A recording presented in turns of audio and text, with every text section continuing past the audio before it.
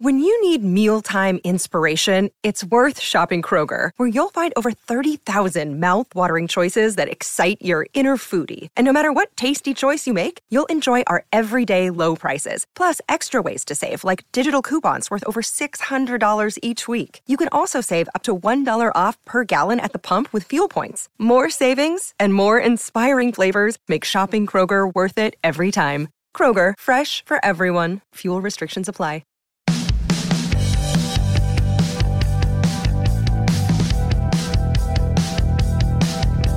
Welcome to Performance Anxiety, proud member of the excellent Pantheon Podcast Network. I'm joined by Ryan Smith and Pony Hickson Smith of Ryan and Pony on this episode. They tell me about their paths into music, and Pony's in particular is very unique.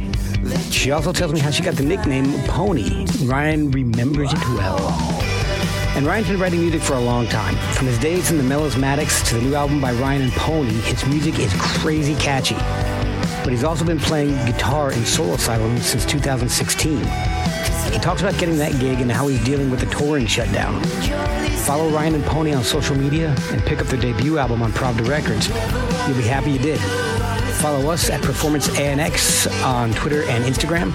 And if you like the podcast, check us out at Ko-fi. That's ko-fi.com/performance anxiety, and consider helping support us so we can keep bringing you great guests. And don't forget to check out all the other great shows on the Pantheon Podcast Network. Now let's saddle up and jump right into this episode with Ryan and Pony on Performance Anxiety. Hey, this is Ryan. And Pony. And you're listening to Performance Anxiety. Thank you guys for coming on. I've been listening to the album a lot, and it's really cool. I'm really enjoying it. And I kind of want to find out more about how you got to the point of making this album before we actually get into the album. And I know you guys have a really interesting and unique story, especially you, Pony. And I do want to find out a little bit about how you guys got into music in the first place. So did you guys grow up in musical households? Did you start playing at a young age, or was it more something as you got older that interested you? Pony, you want to go first? Well, I always wanted to do it. And I would dabble a little bit here and there. Like in elementary school, I took violin for a little bit of time. It was a super expensive instrument, so I didn't get to keep doing it. And then I had friends who would take piano lessons, and then they'd show me what they learned on the piano. And then I played the flute, and I hated the flute. I did not. I just started going two into the thing, and I wanted to play the drums, of course, and everyone wanted to. And then I'm like, well, a saxophone But yeah, I didn't get to, so I definitely didn't keep up the flute. No, that's why I'm not hearing the flute in Ryan and Pony. And then my dad always knew I wanted to play guitar ever since I was like 6 or 7. I'd always been asking them to get me one, and then my dad got me a guitar at a garage sale for like $5. Oh, cool. When I was 12, so then I played that, and then they saw that I kept doing it, so then they bought my electric guitar at 15.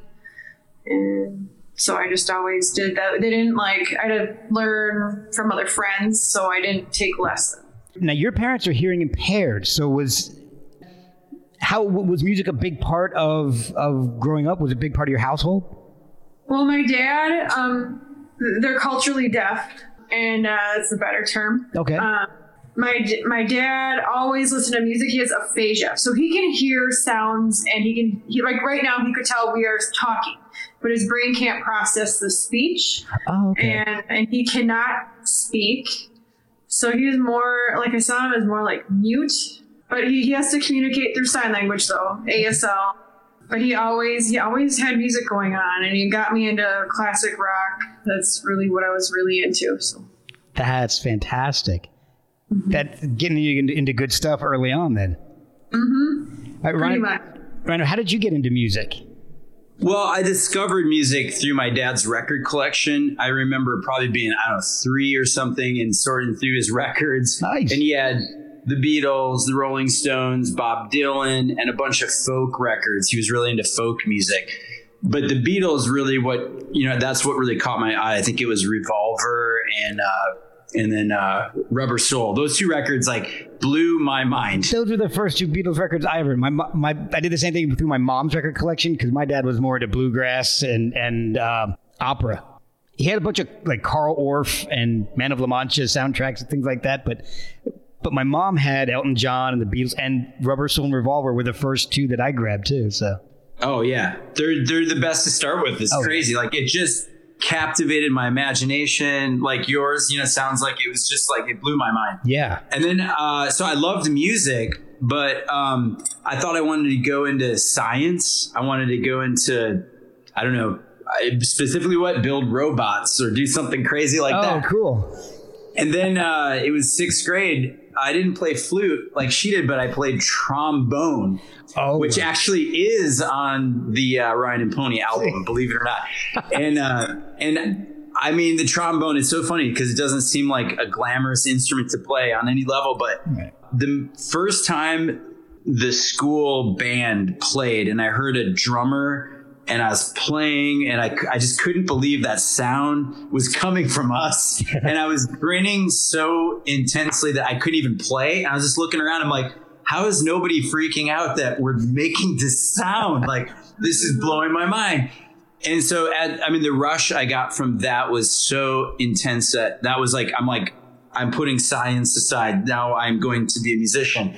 And then I was like, full throttle into doing anything I could to learn how to play, guitar and, using friends' drum kits to learn how to play their drums and like, just, I just like I immersed myself in it in whatever way is possible. And that's how I started, When did you guys start playing out in public in bands, starting your first bands? How old were you? And Pony, how about you?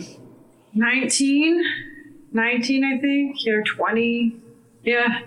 I had a band called The 100 Flowers, and we played at like some warehouse. We just played warehouses and cool. Basement parties. Like prior to that, basement parties. Yeah. Okay.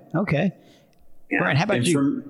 I started playing I picked up a guitar in 7th grade. So whatever age you are there, I don't remember, but, yeah, I gotta go work backwards. We gotta work backwards. I got 3 kids in high school, and I can't remember how old you are in 7th grade. That is terrible parenting right there. Yeah, it's all right. It's 7th grade. Let's say 7th grade. I picked up a guitar, and 2 weeks later did my first gig, and it was like a paid gig. We were playing like Metallica, Anthrax, and like thrash metal stuff for some kind of company party at I think it was Pizza Hut or something. But that was my first gig, and I remember we were playing just like, it was with the older kids. I was 7th grade, and it was like one of my friend's older brother. They were seniors in high school, and they could play, so it was like I was hanging on for dear life, but it was really fun. So that was my first gig. And then I had a high school band that played like 7th Street Entry and the clubs in town. So that would have been probably starting at age 16-ish. Oh, wow. Yeah, that's cool. Now, Pony, I have a question specifically for you, and feel free to answer it or tell me move on. Okay. How did you get the name Pony? Because that's not your given name, right? I played bass for the singer-songwriter named Mark Mallman. Okay. And there's already another cat in the music scene, and people kept getting me confused with the other cat, and I was like, I'm getting tired of it. And I thought I was working on songwriting, and I thought I was going to put out an album. I'm like, okay, I don't want to be confused. Like, what's a good name for me? And on tour, I'd walk around, I'd have a pony backpack on my back. Okay. And it was Mallman and Peter, and they're like, how about Pony? And then Mallman started to like make, I don't know if you've ever seen Mark Mallman, but he'll like go off in tangents in the middle of a song on stage, and I'm like, play honey. And then he started like, Pony, and he just shout my name. He start like doing this like horse kind of, more like a bull, like kind of, drawing its foot. Okay. And then he started making other like jokes like, Pony doesn't want any indie rock dudes. There are 3 things that Pony loves. And he would just go on, and then it stuck. It was like, okay, I'm Pony now. Wow. People just come up to me, and that's what they call me. Because they've seen you at the shows, and if that's how he's introducing you, that's what they know you as. Yeah. Well, the funny thing is, because we all have our perspectives of this, it's funny. I actually remember the first time that she was called Pony, because I was standing right behind. It was we were walking upstairs to rehearsal space. I was also playing with Mark Mallman, and she was wearing that backpack. Mark was standing in front of me, and he just turned around and he goes, "Let's call her Pony." So because we saw her backpack. So that was and that was the first I'd ever heard that nickname. So yeah, I mean, I can pinpoint it to the exact moment. I don't know when it was, but it was, I can see the. I remember that now too. Like, I remember like the look, and it was like that moment of like, yeah, but it didn't solidify for me till on stage. Okay, and it's a very unique name though. It's as soon as I saw the album come up and Ryan and Pony, yeah. Yeah, I wish it was my real name. I want to change my name to that. My mom might get upset, but I really want to. I won't tell her. But, okay. So how do you now? Oh, hi. It's a cat. Yeah, we got lots of animals here. You might see some more, but that's okay. No problem. You won't see my dog running around because my daughter has him chained up in her room right now. Oh yeah. So otherwise he might go nuts. Yeah. But all right. So at what point did you guys decide that music was what you guys were going to do for a living? Because Ryan, you said, I mean, was it in that middle school band and Pony? When was it for you? I think for me it was then. It's weird because it's such a bad idea, in a lot of ways to decide I'm going to play music for a living. Yeah. But I mean, I really wanted to commit to it. I didn't want to have anything to fall back on. So I didn't want to study to be an accountant or something. I wanted to just I wanted to be like, I must do this right for this to work. And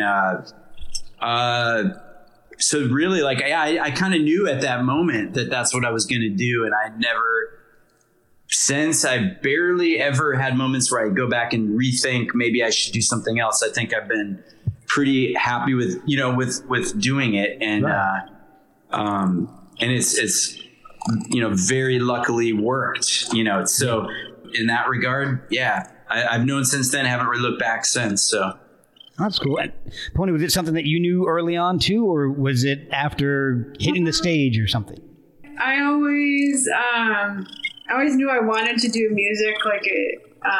Oddly enough, maybe I'm kind of embarrassed to say this, but in an LSD trip when I was 14, I felt like something told me to do that.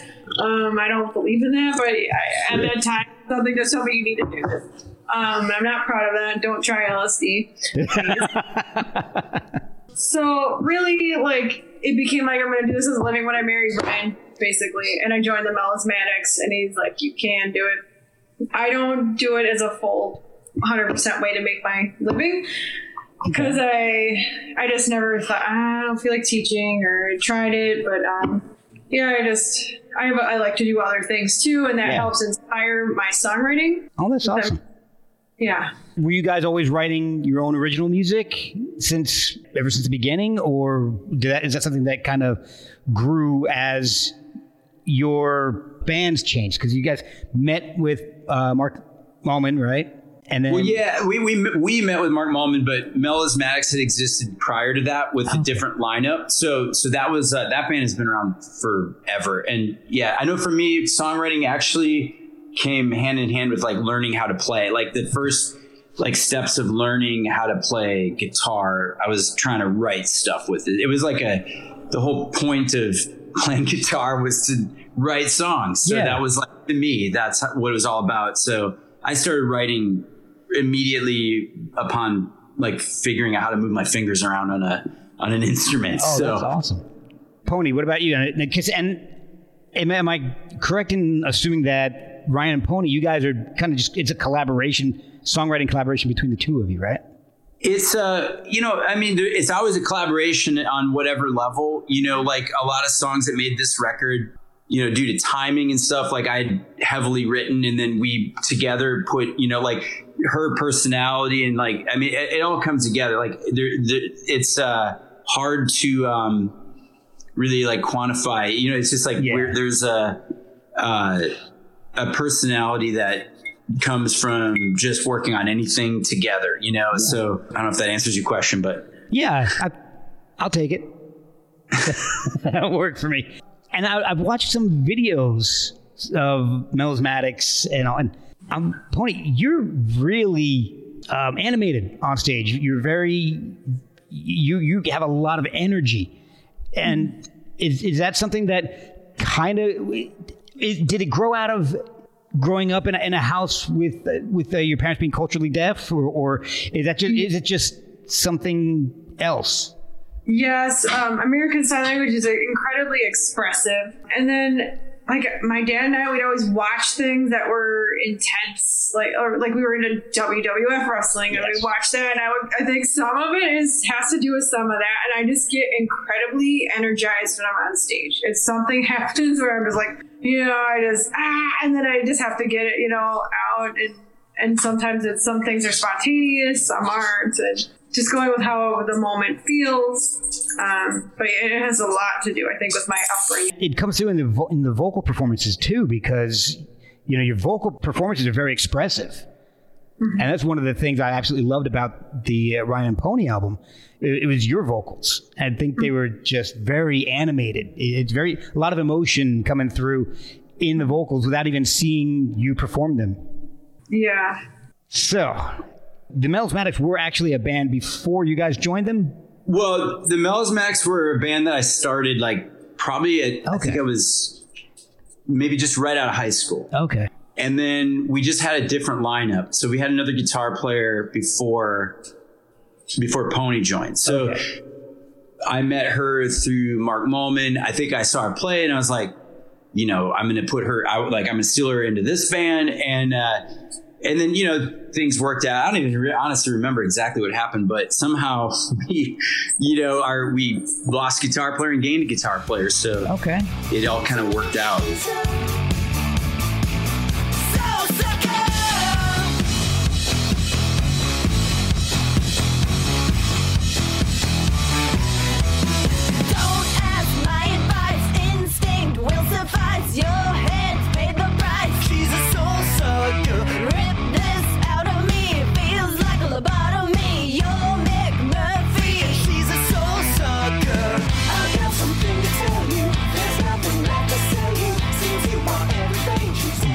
What's behind the name Melismatics?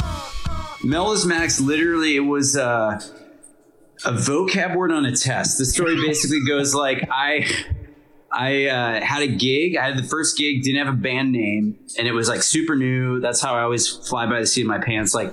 Let's do this. Book the show before we got the band, and then we needed, the venue said, well, we needed to put a name in because it's. We got to put in the paper. What's the name of the band? Right. And I just took a pencil and melismatic was the vocab word, which means multiple notes on a single lyrical syllable. So if you're singing an ah and you sing, a bunch of notes on an ah, that's a melisma. So I just said, well, the Melismatics, and I had every intention of changing that band name, and then we never changed it. It just stuck. So.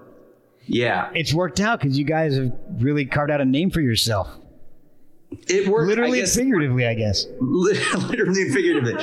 I mean, it's one of those things where it's nobody else thought to name their band that, which is cool. But it's also really hard to pronounce because we'd be on tour and people would be like, what?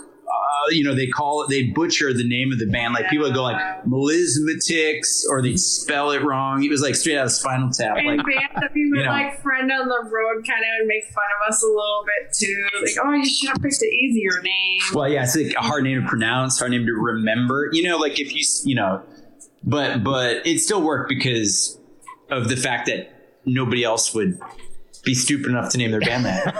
But it's musical too. It's a musical term. It is. So that works out really awesome. And you guys have put out 7 studio albums? Yeah. That's fantastic. You end up playing Lollapalooza.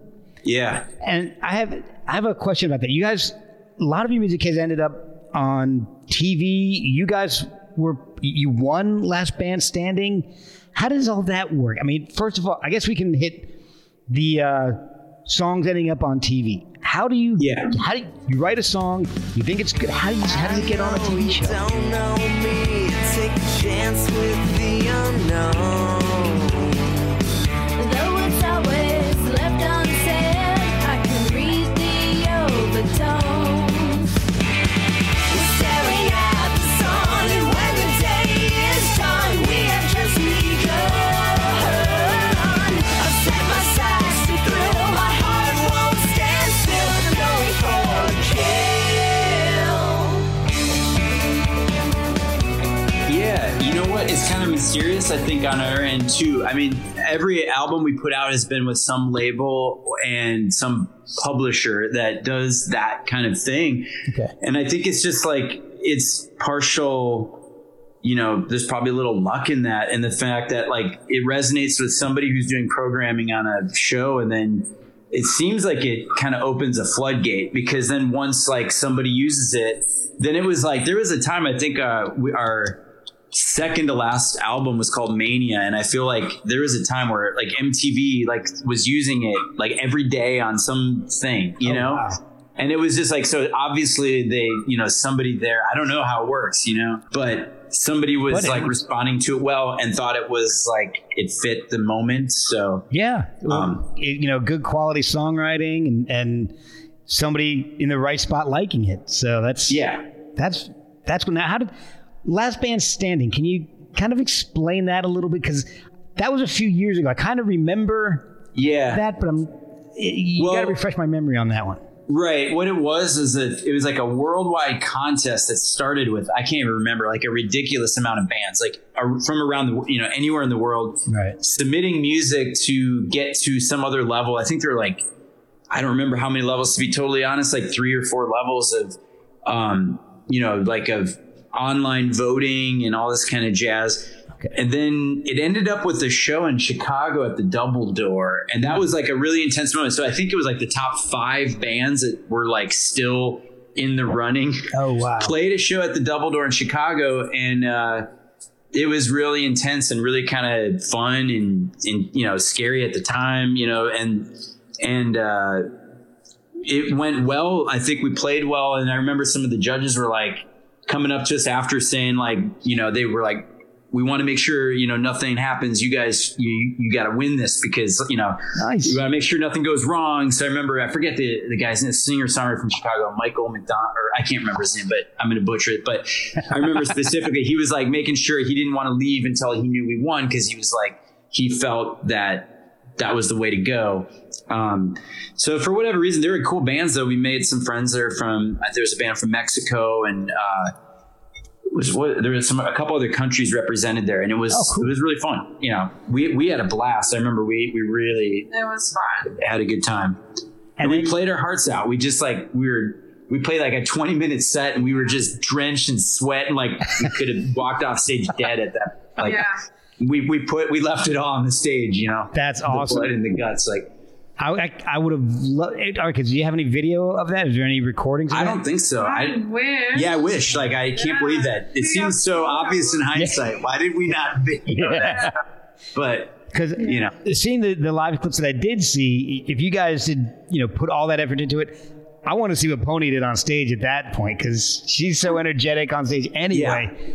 I would have, you know, concentrating it all into a 20-minute do or die set must have been an incredible show.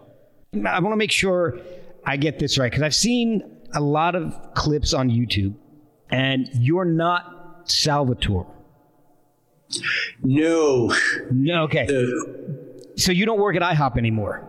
No. Okay, so that gig's gone. All right, so I've noticed a running theme with a lot of stuff that in my research, and it all tends to do with coffee and pancake or pancakes. So, you guys, is that your pre-show meal of choice, or coffee is like our fuel? You know, coffee was like, oh my god, we drink coffee like, and I still do. She doesn't drink it so much anymore because of like other health reasons, but yeah, my wife's the same. Coffee was always like a critical of the formula, and I think the pancakes was like, because we got, you know, we spent so much time on the road, and it was like the stops would be like, we stop at IHOP. And actually Salvatore was a good friend of ours that we met in Indianapolis, Indiana. and he literally worked at an IHOP, and He stood out. yeah, and he stood out, and we kind of befriended him. So every time we go to that IHOP, we'd be like, "It's Salvatore," and That's awesome. so we had, and everywhere, you know, we kind of like did so much of that road stuff that we just got used to certain restaurants, and it was just, you know, it's comfort food on the road. It's like pancakes, and you know, Yeah, and you know, syrup and- yeah. yeah, and you know, if you're on the road, and you got to play that night. You don't want to eat something you're not sure how. Yeah, right. How's that going to go over? It's a You know? big deal. Exactly. So how's Salvatore doing these days? Well, sadly, He actually died. he did die. Oh, Yes. wow. Yeah. I may have to sadly, edit yeah. that part out. Like he got Yeah. hit by a car or something. They don't know. It's like an unsolved mystery. Really It's weird. very weird. Yeah. Wow. This just Yeah. went from awesome show to unsolved mystery. I know. Wow. It's really sad, I'm but sorry. yeah. Oh man. Okay. No. All right, you guys just threw me off my game here a little bit. So, all right. Sorry. Because I was going to say you might, after watching that video, you might want to see a doctor about those 2-hour-long bathroom trips. Yeah, well, that was part of the funny thing. It was like we had to make it long enough where they could have this meeting and stuff. Yeah. And we thought, well, why not extend it to like hours? You know, Now, like I thought it was great. I loved it. They cracked me. As soon as I saw 2 hours later and you come back, I'm like, that's fantastic. yeah, But see, and that's one of the things that I loved about watching these clips is that you can see the band. You guys all have a great sense of humor. So I love seeing that, and it comes across in the shows and in the little video clips, like the one I saw about the deodorant, and oh yeah, that resonates with me. That makes me want to come see a show. So hopefully things will open up and we actually get to see some shows soon. I know. Yeah, we'll see about that, right? Yeah. How did you end up playing in Soul Asylum? How did that whole connection start off? It's a long time coming, in a sense of like, we've known those guys, we've known them for a long time. We noticed there was this period of time where they started ramping up. Like they asked us to open for them numerous times. I think Dave sat in with us like at First Avenue. Like he flew out he was living in New Orleans at the time. Oh, okay. And he flew to sing one song with us. And we're like, oh, that's interesting. Wow. You know, it was at First Avenue and he just sang one song with us. For replacements. Right. Yep. Yeah. Oh, Yeah, okay. and for a show at First Avenue, which we had guest singers for everything, but it was cool. Like it was like, oh, Dave flew out for that, and Michael sat in on that show, and I think maybe one other one too. And we just noticed they were doing a lot of activities with us, and then it kind of was mysterious from there. It turned into emails saying, "Can you learn, these songs? Can you show up on this date?" And then it was like the first, I think there were like 25 songs or something like that. And then basically showed up, ran it down, and it was like playing a show. And they were like, okay, can you come back tomorrow? Ran the show again. And they said, can you go to Texas and Philadelphia this weekend? And I was like, sure. And then it was from there, like, then they said, can you go on tour? And then they were like, you're in the band. Wow. And Were you aware of them trying anybody else out, or was it just they liked you and they wanted to just make sure you were the guy? They definitely tried out other people, but I think they kind of knew on some level that it could potentially be a fit. I think had their feelers out, and they were probably looking at a bunch of options. And I know they did audition like other people at that time. It wasn't like I was the only one. It just was, but so it was kind of like Last Band Standing. We're like, we want this to work out for you. We just got to make sure. Except no one ever explains anything. Yeah. Like, so it was very mysterious. Like I don't know. I was like just not telling anybody anything because I didn't know what was going on. I'm like, I literally don't know what's going on or why any of this is happening or where it's going. So That's pretty wild. We'll be right back after a word from our sponsors. All right, I've got a little Soul Asylum story, and it has nothing to do with me, but it has to do with another guest I had on the show, I guess about a year ago. Her name's Michal Tauber. Okay. And she's a singer, pop singer, and all. She got her first record deal when she was like 17 years old, and it's a really cool episode. But she was on the road most of her senior year in high school, and trying to remember how. I think Dave Pirner may have produced her her debut album. So she asked him to prom, and he went with her. So, that's crazy. Yeah. Ask him about that. Ask him. Yeah, her name is McCall Tauber. MICHAL TOWBER. So she's from Minneapolis, obviously. No, she's from New York No? City. Okay. Wow. But like I said, I think he produced her demos or her debut album or like something. so he was out of high school. Oh yeah, he was way out of high school. He was. Oh. This was like Gravediggers Union had already had it was either out or had already was like it was history.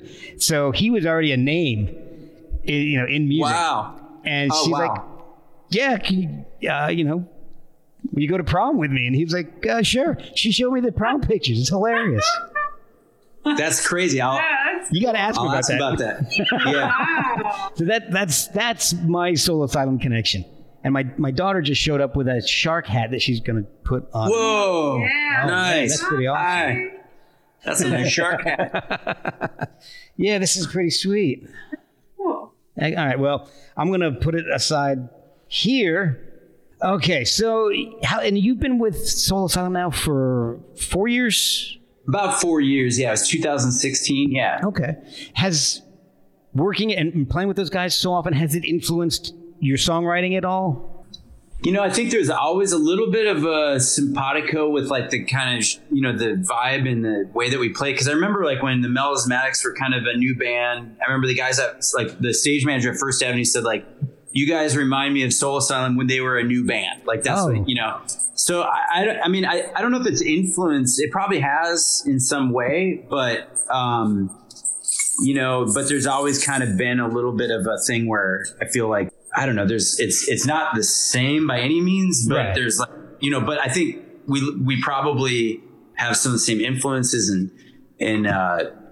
with Dave, I feel like we clicked like right away. It was kind of like, felt like we've been playing together forever. And so it was like, it just right away didn't feel like it was, I got to get to know you. It's kind of like, we kind of just.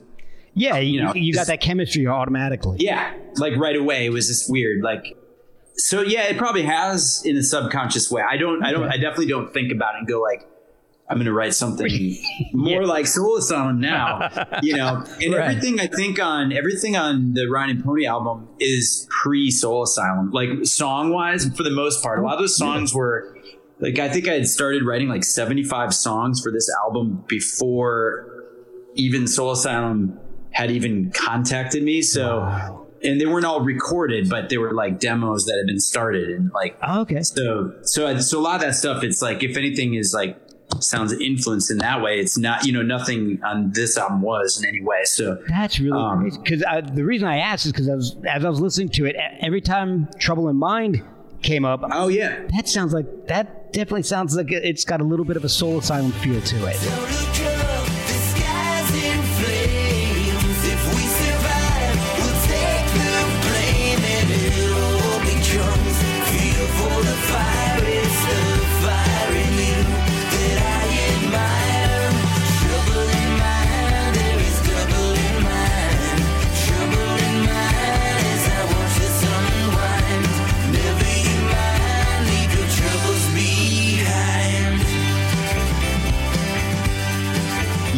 And that was the newest song. That was probably the latest one. Okay. That was like, so that one maybe did actually have some kind of subconscious rub off from like the whole thing. Okay. So yeah, good ear on that. Yeah. That's like, for a non-musician.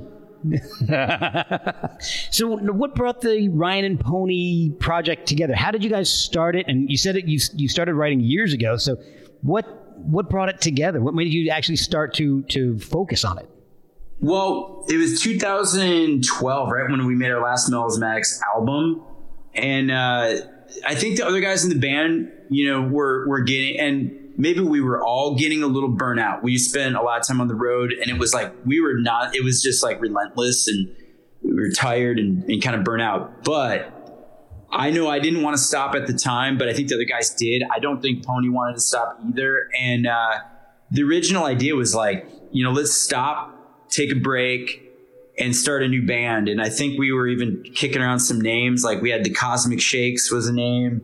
And we were on the label Pravda Records, which this album's coming out on. And they said, why would you like change your band name that has nothing to do with the Melismatics? That doesn't make any sense. They said you should call your band Ryan and Pony. And I was at first, my first reaction was like, that's weird, you know. But then I thought about it and I was like, well, you know, Matt and Kim and Peter, Bjorn and John, and there's, you know, there's all these bands. I'm like, oh, that actually makes sense. And then we have our identity from what we're doing before in some weird way.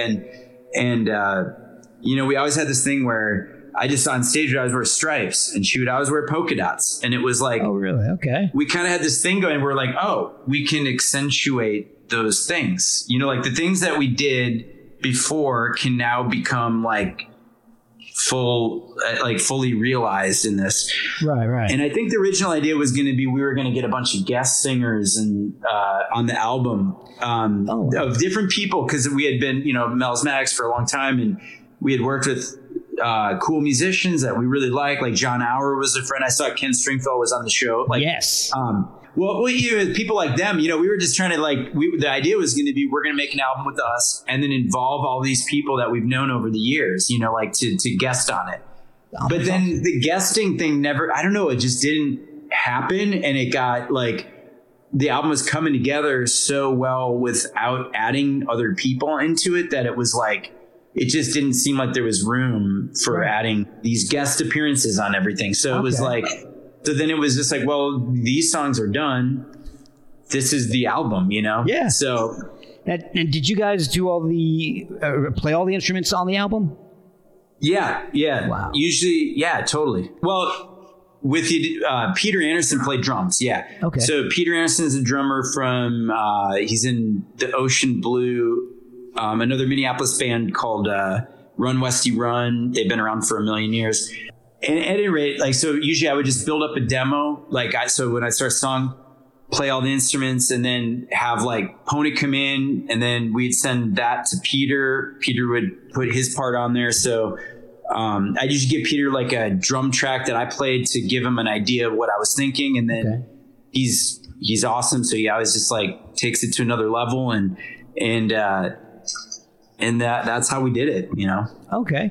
All right, so I got to tell you this before I forget because my memory's just shot. 3 teenage kids in the house, my memory's gone. Yeah.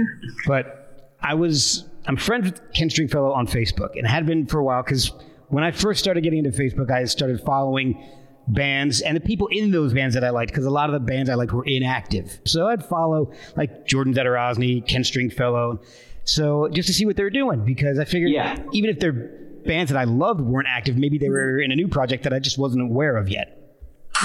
So we got a dog hawking up over here. Sorry. Oh, no problem. That is staying in. I'm gonna have to do a lot of editing, but that's staying in. That's staying in. Yeah. So I live in Winchester, Virginia, and this was probably February of this year, maybe really early March. I just get a direct message from Ken Stringfellow on Facebook. Like, that's weird. He does a lot of work with Jordan from Blink of the Star, and I'm good friends with Jordan. So I figured, okay, maybe Jordan had just come out with a single, or maybe he's just telling me about that. Maybe it's just like one of those blast messages. But it says, hey, Mark, I'm playing a show in Winchester. I'd love for you to come out. Like, okay, it's kind of weird. But the venue's like literally 5 minutes from my house. So I type in, I'll be there. So he goes, great. Do you know anybody who has keyboards? I think I might. What are you looking for? And he tells me like, okay, it needs to be something like this with weighted keys. And I'm like, let me check with my kid's guitar teacher and see if he's got it. And I threw it out and he's like, yeah, I've got that. I said, okay, Ken Stringfellow from the Posies wants to borrow it when he's in town for the show. Let me just hook you guys together so you can kind of work this out and I don't have to be the middleman anymore. So they worked it out. Ken came the day of the show, went over to my kid's guitar teacher's place, picked up the keyboards and played the whole show with it. we met up after the show or before the show, and he's like, "Hey man, thanks for the keyboards. I really appreciate it. I would have been kind of stuck without it." Hey, my pleasure. It's just kind of really weird, but I'm glad I could help out. So, and I brought my camera. I was a photographer for ages, and got some shots of him during the show, and haven't really spoken to him since. So he's not keeping up the direct messages anymore. Yeah, was that a Ken solo show or was it a Posey show? It was a solo show. It was really cool because he was touring the Touched album that came out, that was released on September 11th, 2001. Oh wow, that was the release date. So he toured it as soon as he was able to, which was like 2 weeks after September 11th, and it was Mercury Lounge. Was the first stop on that tour in New York. And he got a message from them saying that it's the 25th anniversary of Mercury Lounge, and they wanted to revisit their favorite shows of the past 25 years, and his was one of them. So, So he's like, okay. He's like, you know what? I'll just do the Touched album. And he started at the Mercury Lounge in New York, and he's like, you know what? I want to just do a whole tour like this. And it was just him on keyboards and the solo guitar. And he played the entire Touched album, and then he played a couple other songs from some of his other solo stuff. He had an opening act, another solo singer, Karen Allen. She came up and sang a couple songs with him for the encore. And that was it. But there was it was in a very small venue, like 35 people. It was like a private Ken Stringfellow show. It was amazing. Wow. So that's one of the reasons why I love doing this show. I get connected with some awesome people like you guys, Ken Stringfellow, McCall, who knows Dave Perner. Weird shit with this show. It's great. But this show is not about me. It is about you guys. So let's get back to the Ryan and Pony album. Actually, one of the first things that struck me was the album art, because my youngest daughter is a huge anime fan. And you've got this really cool anime versions of you guys for the cover art. Is that something that you guys are into, or was it just spur of the moment? It sounds good, or? It kind of all came together in this weird magical way, because it was like, so through Soul Asylum, I met this artist her name is Sarah Miscavige, and she does all of that art. She did some for Soul Asylum as well. Okay. And when it came time to make the first video, I always wanted, and I think we probably both always kind of had this idea of doing animation, like versions of ourselves. And I was like, well, here's the person to do this. Like, we now have this is, she's the bomb. She can do this. And so we made this video for a song called Fast As I Can, which was, it's like a single that's from the record. Yeah. She did that. And because of the way the video looked, she was like, Pony's hair's got to be blue. So then it was like, okay, so now Pony needs blue hair. So she kind of worked out blue wig. She got this blue saw wig. the promo picture. Yeah. I love that wig. I need to get two. I'm ordering another one. I'm hoping it comes. We'll be ready by the time I perform, because they don't last. Oh, really? Yeah, they kind of fall apart. Something about blue hair. And then the rest of the artwork kind of came into it. It was obvious that she should be the one to do the artwork, because and it all really just started tying together. Yeah. Through that, I've always admired anime, but I don't follow it, that much. And we got some friends that are really anime. This band Radkey, they're friends of ours from. They're a punk band, awesome band, but they're really major fans of anime. Like, they write songs about it and stuff. Oh, wow. But so I've never gotten into it that much, but I always thought it was cool. And I've always really just liked that whole look of it. And then weirdly, the title Moshi Moshi was already set. Oh, really? Yeah, that's how it'd been around for a long time. And it was like, whoa, there's anime and Moshi Moshi. And it was actually going to be a Melismatics title. Originally, yeah. It got voted out. It got voted out because our band name was so hard to pronounce. And I really wanted it. Really wanted it. Now we're like, we can now. That is, that's a good point, though. When your band name is difficult, probably using Japanese is not. It's just like having a bunch of stuff people can't pronounce and don't know what it means. You probably could have done it in just kanji, and it would have been. Yeah. The melismatic. I don't know how you would do the melismatics in kanji, but that would be pretty crazy. Right. Yeah. Well, you mentioned Fast As I Can, and I love that song. That is so damn catchy. That is such a great song. You like it too. Brothers, sisters, fathers, mothers, love spreads if it's true. Pass it on to all the others. Every little thing, every little thing, every little thing you do, it matters. Every little thing, all the love you bring, every little thing you do, it matters. Send me a signal now, I'll get to you somehow. When I call out you and I won't be there fast as I can.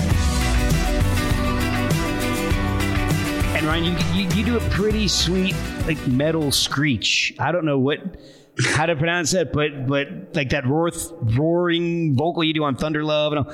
Oh yeah, that's pretty damn cool. Thanks. Dinosaur. Yeah. Yes, that's perfect. Dinosaur scream. Yeah, the dinosaur scream. I think I did on the I Would Die For You, the Prince version at 2. Yeah, it was that went back to the melismatics. It was a thing I just started doing but yeah, it makes its way on this record a few times. So it does. My favorite song on the album though is First Night, because it's like this really cool slinky song, and then it sounds like Caius comes in, does this guitar solo, and then leaves, and then the song goes back to being slinky again. It's freaking awesome.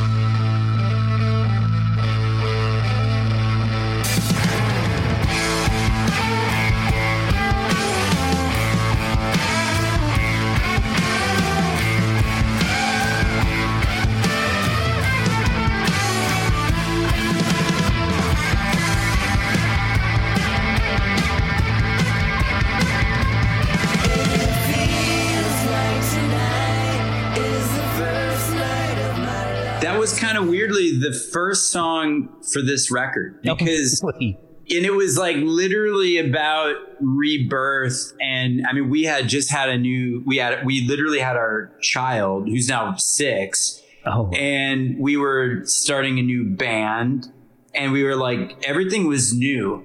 And that song was kind of about rebirth. And it was the first song that was like, this is for this new record. So yeah, so it's funny that, I can see the Caius thing, like walking in and just like walking right back out. Yeah, like Josh Homme coming in and just crashing out a solo and then see you. Yeah. So how did you guys pick the Prince cover that you did? You did I Would Die For You. Well, I think if I remember right, it was literally when Prince had just died. And it was like, I would do these acoustic gigs, and I feel like I started covering it because I was like, Prince just died. That song has like all these new levels of meaning, and it's such a great song. I always love that one, and Pony loved it. I think we were just sitting around one day, and we decided, well, let's try this, and it was like, well, let's try this as Joy Division. Like kind of like, how would Joy Division play this song? Oh, awesome. Because what's the point of doing a cover, right? When you just do it exactly like the original. Thank you. You know? Yes. So. And then it became a live staple. We would always end the show with that song. Well, always. I mean, it was like we didn't play a ton of shows because it was a new project. But the shows we did play, our first show was at First Avenue. It's like, wow. Yeah. In fact, the video that came out yesterday for Cinematic, which is a song on the new record, that video was shot at our first gig. That was our first gig. Wow. So that was like, so the video's been, the footage had been around for a little while, but, from the beginning of doing this basically. So, but yeah, that's, I totally forgot what the question was. But, how did you pick? How did you pick that? The Prince song. Yeah. Yeah.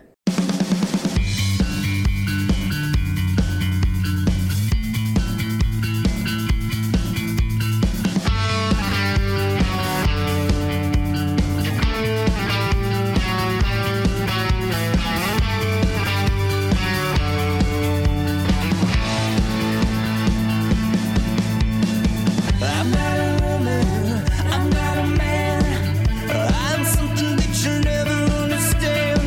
I'm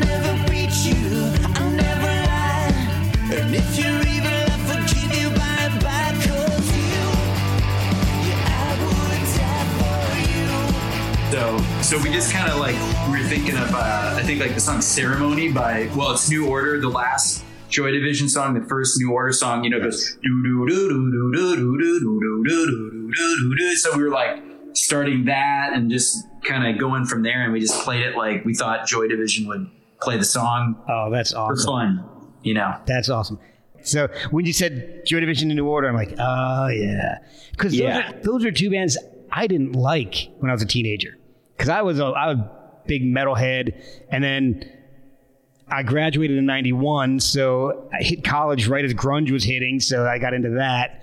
And New Order specifically was not cool. Well, yeah, right. If you're into like metal and grunge and punk and stuff, like New Order, unless you're like a Joy Division fan first, is like, right. Exactly. So I've only recently been getting into that, and it's just amazing stuff. I'm just absolutely blown away and kind of pissed off that I missed it.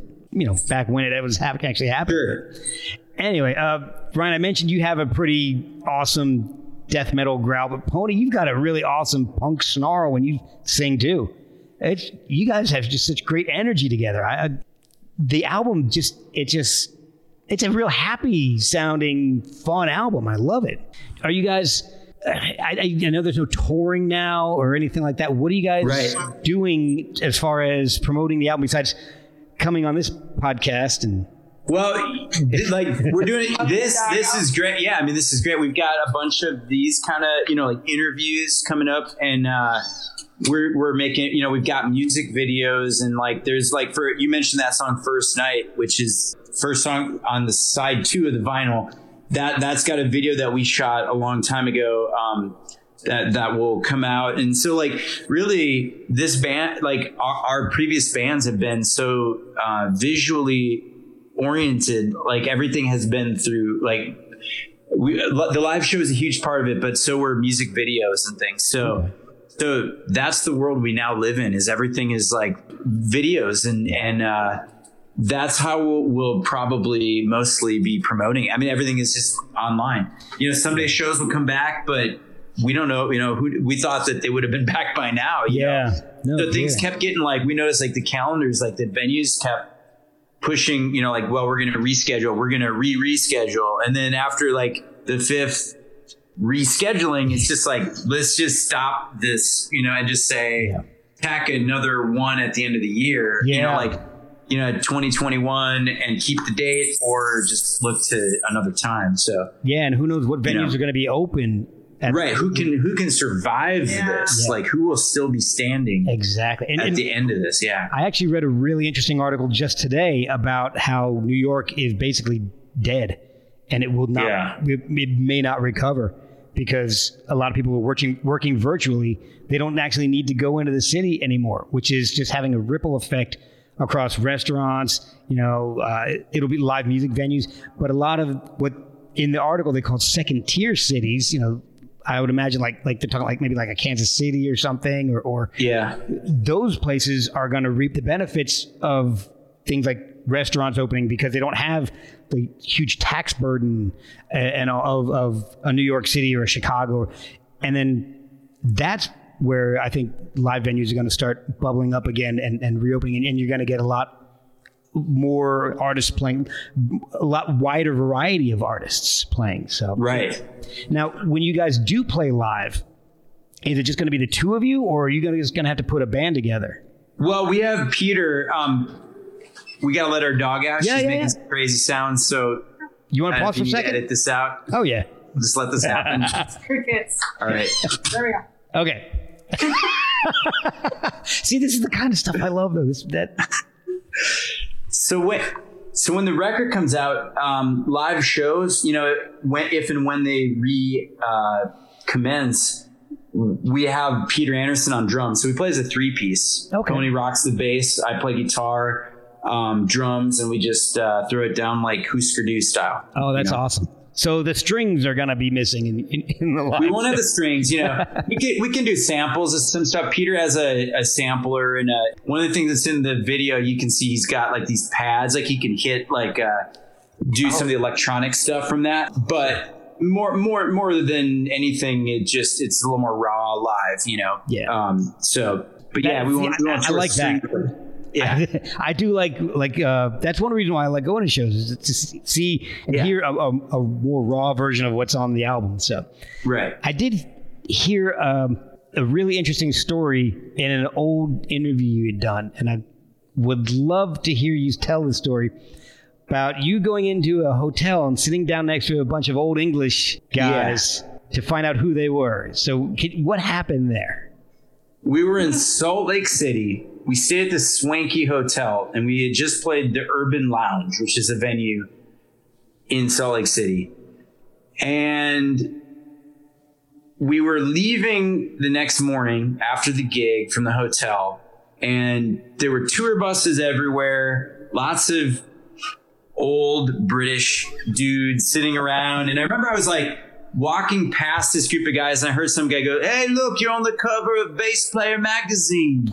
And I was like, and then we were all just kind of talking, and we're like, some huge band is here. I mean, whoever it is, like, their bass players on the cover of Bass Player magazine. It's like something big, and they have like 20 tour buses, and so we were about to check out. I was sitting shotgun front seat, and here's the weird part. So on the dashboard, there was like The Who had just put out a new album called Endless Wire. Okay. And that album was sitting on the dashboard. It was the record that was like, or the CD that was in the CD player. Right. And we were about to leave. We had checked out, and I'm the guy in the band that everybody would be like, you know, like, oh, Ryan will talk to anybody. So like, let's just make Ryan go talk. So we were going to leave, and everybody's like, you know, we can't leave here not knowing who this band was, you know, because they were just sitting in the lobby, and we just walked right by them, and like, they're right there. Let's just go ask them. So I said, all right, I'm going to go ask these guys who they are. So I walk into the lobby, and they were just sitting down, and I just, you know, took a chair right next to them, and they were super nice. Like they weren't like, who are you? Get away from us. Like right. They started talking to me, and they were like, well, you know, they said, I asked them if they were musicians, and like, oh yeah, we're musicians. And they said, you look like a musician too. I'm like, yeah, we were here. You know, we just played. I said, we played the Urban Lounge, and I'm like, where'd you guys play? And they're like, well, we played the Enorma Dome or whatever, you know. And then I just looked at him, and I was like, who are you guys? And they just like, everybody just stopped and like looked at me like, and they go, why, we're the Who?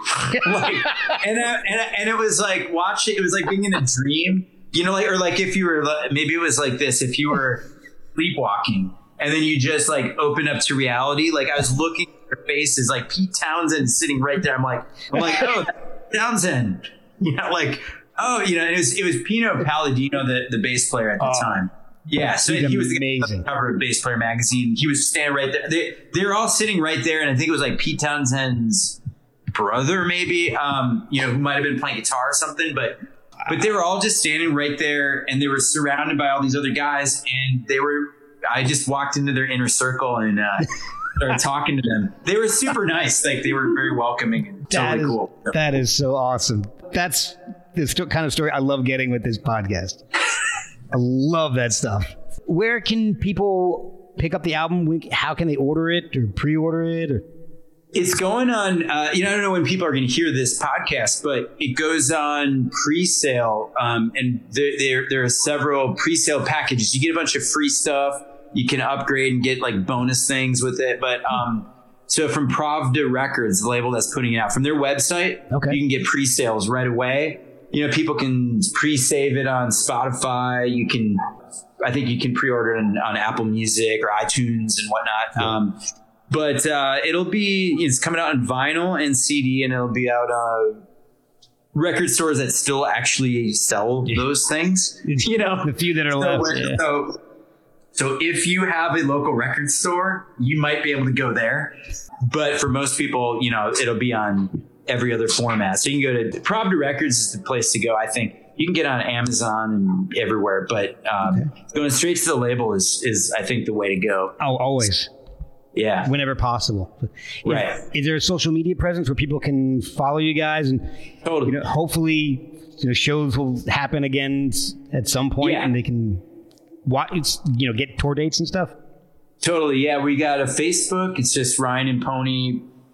We've got a Twitter account, Ryan and Pony Music.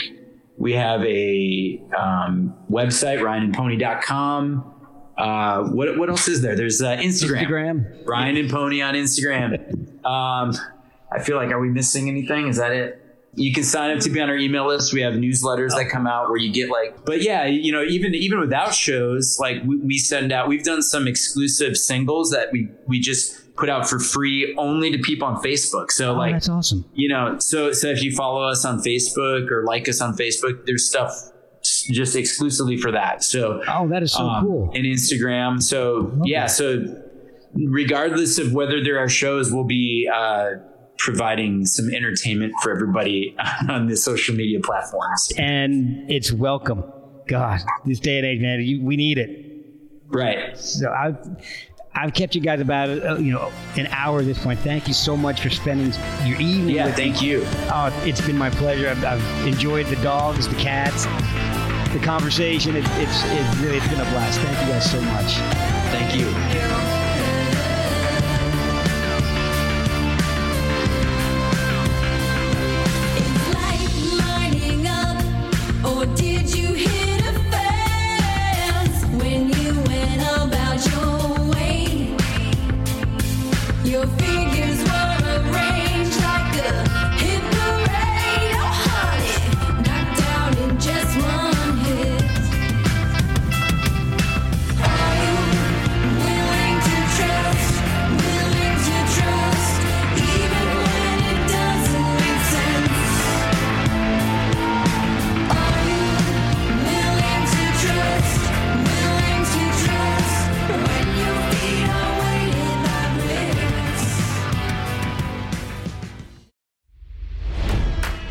It's NFL draft season, and that means it's time to start thinking about fantasy football. FantasyPoints.com features industry-leading experts and prognosticators using proprietary hand-charted data to help you score more fantasy points. FantasyPoints.com is the place to go for whatever kind of fantasy football you play. Whether you play fantasy football, daily fantasy sports, or do a little bit of everything, Fantasy Points has the meticulously researched content to guide you to victory. And why wait for the fall? Fantasy Points also covers the new spring football league, the UFL. Join the guru, John Hansen, Scott Barrett, Joe Dolan, and other massive names in the fantasy football universe with an exclusive offer. Use code Pantheon for 15% off any Fantasy Points package, including the all-in package, with access to every article, tool, and data nugget that Fantasy Points has to offer. That's FantasyPoints.com and code Pantheon for 15% off at Fantasy Points. FantasyPoints.com, code Pantheon. Score more fantasy points.